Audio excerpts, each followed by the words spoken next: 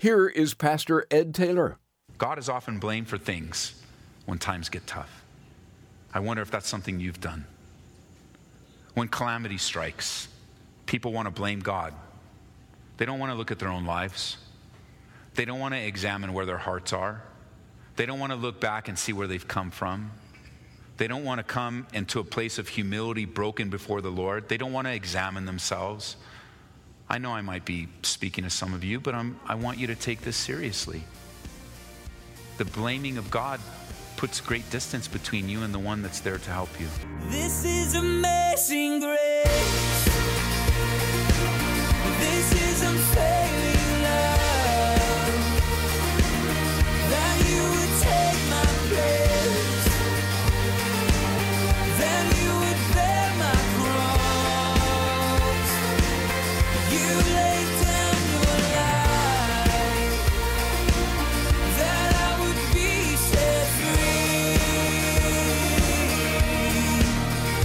Oh, Jesus, I sing for all that you've done for me. From widespread fires to devastating hurricanes and tornadoes, mass shootings, a pandemic, we're all too familiar with calamity in this nation of ours. And at such times, you might be tempted to blame God, like the people we'll meet today through our study of 1 Samuel 4. But is God really to blame? And what should our response be when times get rough? We'll get some answers today on Abounding Grace, and welcome to our program. Here's Pastor Ed Taylor with part 1 of Trust in God Alone.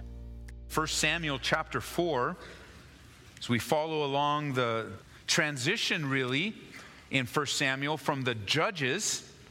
They're moving on from God's leadership among the people with the judges to, well, eventually we're going to get to the kingship, from judges to a monarchy. And in just a couple chapters, you're going to see that the people are a little frustrated with the current situation, and they cry out to Samuel for a king. But at this time in 1 Samuel, the nation of Israel has a new leader. His name is Samuel. We've learned so far that God loves the people, and God loves Samuel. And out of his love, God provides his nation with a faithful, dedicated leader. A leader in a time of great need and lack of leadership. Not only that, but the world at this time, in the time of 1 Samuel, really lacks a global leader. There's really not a nation in this current condition that's ruling the world like we'll see later.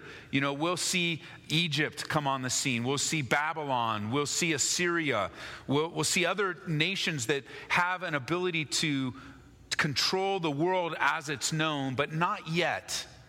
Instead, during this time, there are a lot of local leaders or local rulerships, if you will, countries and people like the Philistines, which become a great pain in the side of the children of Israel. The Moabites, the Ammonites, the Philistines. Israel's dealing with their neighbors, having fights with their neighbors. And the Philistines were no small force. They're an aggressive nation that occupied, as you'll get a map out, you'll see in the southwest area of Palestine. And they ruled from 5 key cities that we'll see over time as well, with 5 key leaders. The cities are known as Ashkelon and Ashdod, Ekron, Gath, and Gaza. And together they come as a unified political front, a unified unit. And they possess superior weapons of war. They were advanced compared to the Israelites with shields and helmets and swords. They had weapons. They had gained weapons as far as from that small little country known as Greece at the time. And as we meet them throughout Israel's history, we're going to see them fight and fight. They're always a pain in the side of Israel. And just for you note takers, you'll see that the Philistines are always a type of the enemy. I mean, obviously they're a physical enemy, but they also speak to us in a spiritual way where the enemy's always on the prowl, always wanting to do damage. The enemy, he too possesses sophisticated weapons. They're not really new, but he's well trained, and the devil studies us and has an understanding of human nature and has been around. And that's why it's so foolish for us to just think, in one time in prayer, he's, oh, devil, I'll take you on. Whoa. You want to be careful. When the devil comes knocking, just let Jesus answer. You don't want to take him on personally. I don't know how many of us have ever taken the devil on personally, but in the demonic realm, it's bad enough. And the Philistines, they come and are always undermining and attacking the children of Israel. Verse 1, chapter 4, and the word of Samuel came to all Israel. Now Israel went out to battle against the Philistines and encamped beside Ebenezer, and the Philistines encamped in Aphek. Then the Philistines put themselves in battle array against Israel. And when they joined battle, Israel was defeated by the Philistines, who killed about 4,000 men of the army in the field. After being introduced to the young boy Samuel, the miracle of his birth, the faithfulness of God, how God met his mom. Remember, he's a miracle kid. We studied Hannah in depth. We paused on the difficulties of her life. We showed the faithfulness of God. God was just on display everywhere. God's will's being done. Samuel comes. He's born. He's dedicated. He's being raised up. He's recognized, that we saw in the last chapter, as the leader of Israel. And what's the first thing that happens after good news, after great news? Attack. As soon as something good began to happen, there were the Philistines. There was the enemy. It doesn't take long for spiritual attacks. And let me remind us that that's regular life. Have you ever felt? Have you ever even communicated? Have you ever asked, when is it going to end? Wasn't yesterday such a great day? What happened to today? I mean, you're just looking at life and you're thinking, man, it was just so wonderful. The Lord met me. The Lord spoke to me. Why now and why this? It was a difficult time for Israel. As hopelessness and fear were taking root in the hearts of the people, just when they began to see the light at the end of the tunnel, the Philistines show up. Where were the Philistines in the first couple chapters? I know it was difficult, but it was sort of isolated for Hannah. But remember, the backdrop of 1 Samuel is the book of Judges. It's been a tough time. The book of Judges, everyone's doing that which is right in their own eyes. Eli is a corrupt leader. His sons are corrupt leaders. It's a hard, difficult time. It just seems to be making progress. God provides a miracle kid. He's dedicated to the Lord. His mom fulfills her vow. He shows up, he's recognized. Remember back in chapter 3, verse 19, Samuel grew and the Lord was with him. None of his words fell to the ground. All of Israel from Dan to Beersheba knew that Samuel had been established as a prophet of the Lord. And then the Lord appeared again in Shiloh. Remember earlier the Bible said that the word of the Lord was rare in those days. But with Samuel, he's established. You could say that God's hand of approval is upon him. I mean, good times are coming. And indeed, good times are coming. But not without a fight.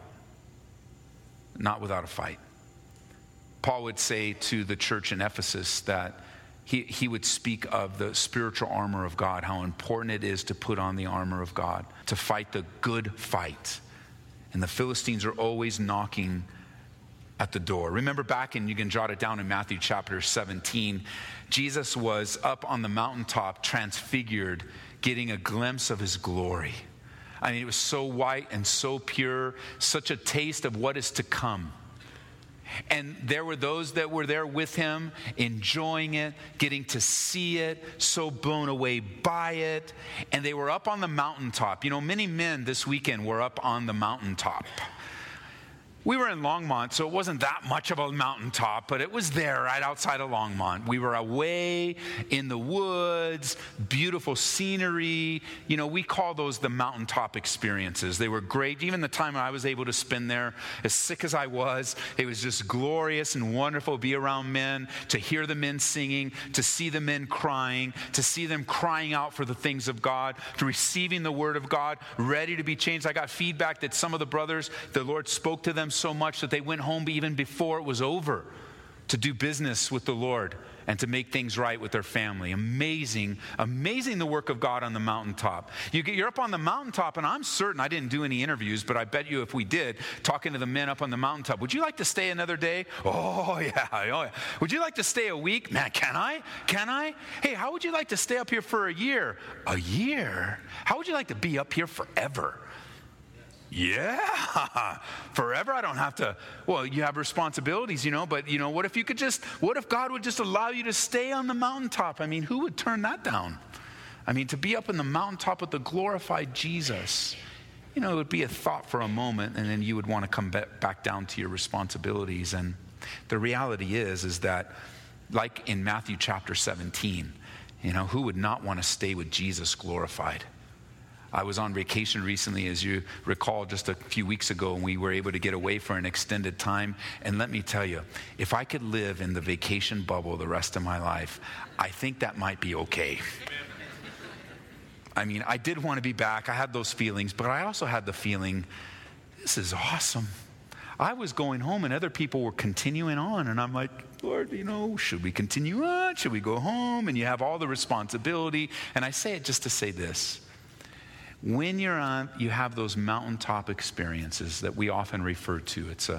It's a figure of speech, although we have in Matthew 17 that mountaintop experience with Jesus being transfigured and being revealed in his glory and giving a glimpse of heaven and a glimpse of what it's like in his soon return. And just like, man, let's just stay here. Let's just stay here. Let's build some tents and never go down. The reality is we can't stay on the mountain of glory. We've always got to come back down to the valley of need. Don't ever forget that. It's from the mountain of glory that often we come down to the valley of need, because you'll recall in Matthew chapter 17 that Jesus came down to the demon-possessed.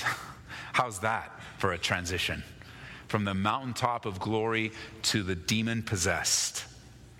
A dad is there pleading, please help my kid. Help us. I mean, you don't even have time to process it. A lot of times retreats are like that, the men's and the women's, even the high school retreats, where you don't even have time to process it before you're hit with something, before the reality of life takes, till the Philistines show up. You're like, can't we just have a break? Can't you just give me a week to process it? Can't you just give me 2 days to enjoy it? Can't you just, and the reality is, it's not, the Lord would love to have you in heaven, and you can enjoy it all. He would love for you to enjoy. There's an intimacy on those mountaintops. There's a closeness to the Lord. God enjoys that, and the enemy hates it. And so the Philistines are right there, or even the needs. Here's this young boy being ruined by the devil, presented to Jesus and his disciples. Please help me. And those mountaintops always lead to the valleys. Those times of God moving and speaking and blessing, like our retreats, like our time of just getting away. I always, throughout the year, we extend time to those that are on staff, to the pastors, and we say, take a day off and go seek the Lord. Just turn everything off, leave it here if you need to, and just go seek the Lord. What's he saying to you? Get away from the hustle and bustle and come back with a report from God. And it's even a battle to get that done and have that completed. And so remember that the mountaintops always come with the valleys. Be ready for them. Moses, he came down to the children of Israel committing idolatry.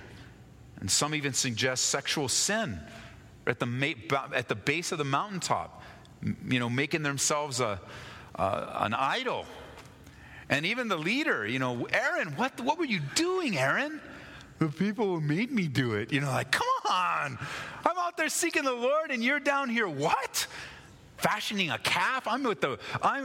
He's there with the leadership. He's the leader seeking God, and then there's a leader that's been delegated down at them. And what is he doing? And it happens.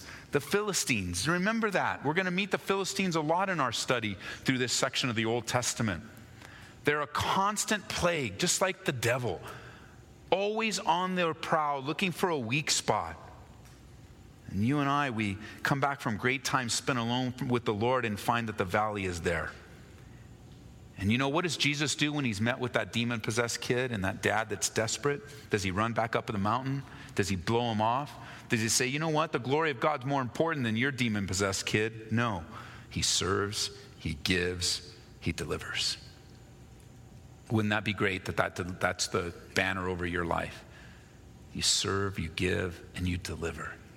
It's so beautiful. Verse 3. And when the people had come into the camp, the elders of Israel said, why has the Lord defeated us today before the Philistines? I mean, that's 4,000 people is a great defeat. And the elders of Israel, again, there has been some time since good spiritual leadership, so now the elders or the leaders of Israel, they come in and they're, why has the Lord defeated us? Let's bring the Ark of the Covenant of the Lord from Shiloh to us, that when it comes along among us, it may save us from the hand of our enemies. So the people sent to Shiloh, that they might bring from there the Ark of the Covenant of the Lord of hosts, who dwells between the cherubim, and the two sons of Eli, Hophni and Phinehas, were there with the Ark of the Covenant of God. Don't miss this. Unfortunately, this is all too common. After a great defeat, after a great discouragement, after a great disappointment, after great death, in this case 4,000, it's very easy to blame God. Why has God defeated us? They're blaming God. Rather than getting on their faces and seeking God and repenting of their sin or humbling themselves before the mighty hand of God, they take the easy way out and just blame God. That was the first thing. They don't run to God. Verse 3 doesn't say, and the people who come into the camp, the elders of Israel, called for a fast. They called for a time of prayer. They called for a time of desperation. They called for a seeking of wisdom. These are the elders. These are the leaders. There's no mention of anyone doing that at this point. Instead, they say, well, why does God defeated us? Why has God defeated us? That's not what happened at all. God is often blamed for things when times get tough. I wonder if that's something you've done. When calamity strikes, people want to blame God. They don't want to look at their own lives. They don't want to examine where their hearts are. They don't want to look back and see where they've come from. They don't want to come into a place of humility broken before the Lord. They don't want to examine themselves. I know I might be speaking to some of you, but I want you to take this seriously. The blaming of God puts great distance between you and the one that's there to help you.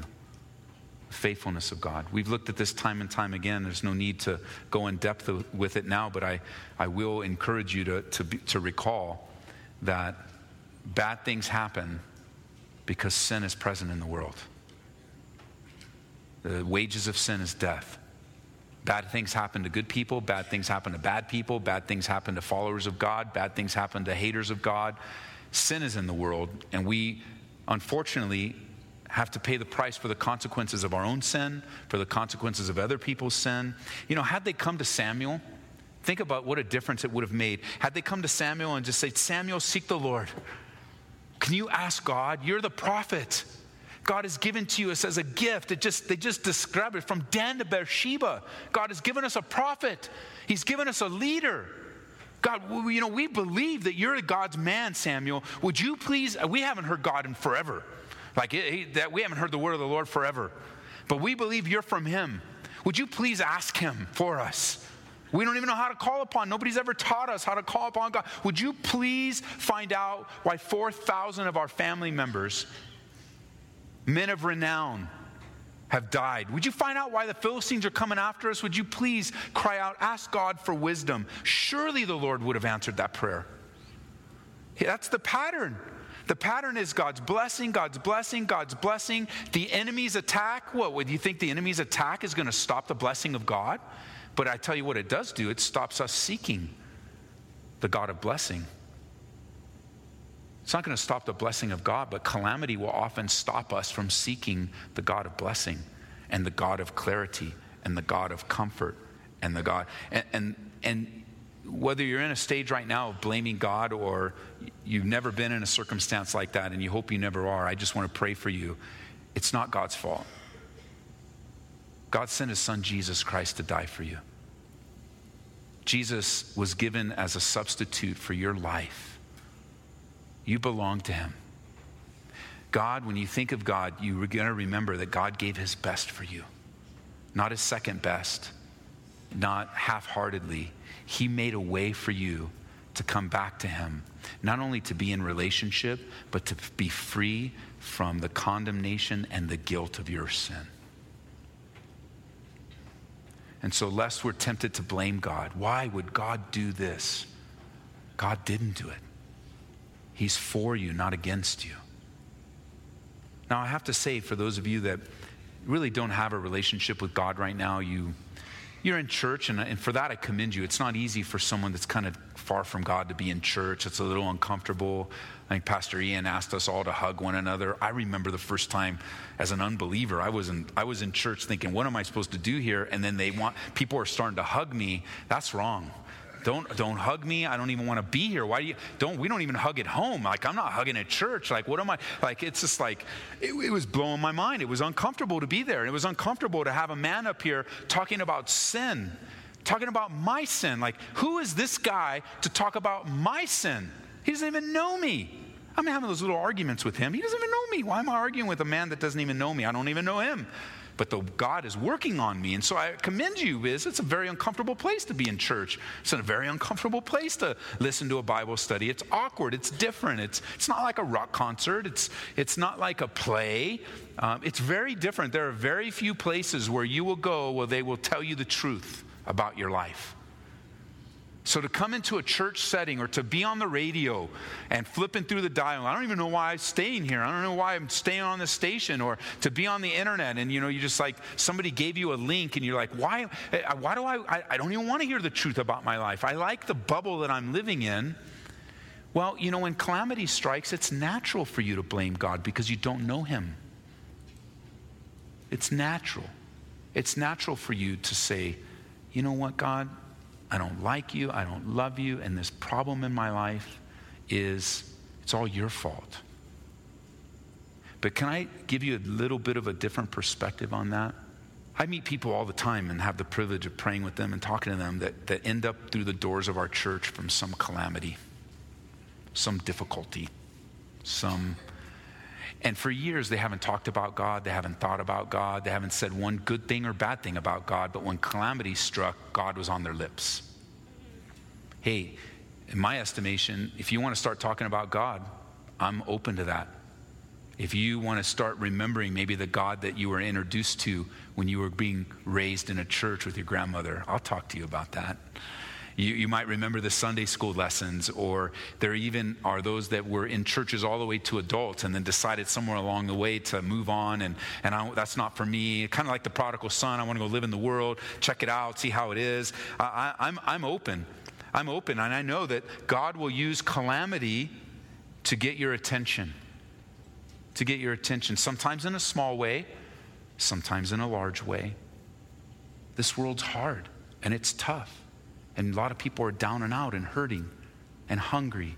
So whether it's a hunger pain or a calamity, or it's no small thing to lose 4,000 people. But to blame God. What needed to happen was they need national repentance and prayer. If they had a time of national repentance, crying out to God, no doubt God would have met them and spoken to them. So rather than blame God, we should trust God on the heels of defeat or disappointment. What a great lesson here in 1 Samuel 4. And I'd imagine it really hit home for some of you. It's called Trust in God Alone. And you can hear it again online at aboundinggraceradio.com. This is Abounding Grace with Pastor Ed Taylor. We enjoy hearing from our listeners. Even just a quick hello telling us the station you listen to means a lot. And maybe you didn't realize it, but Pastor Ed reads these comments. So let us know how we can pray for you, too. You can email us through the website at aboundinggraceradio.com. And please remember that Abounding Grace is made possible through the support of our listeners. We look to the Lord to provide and guide.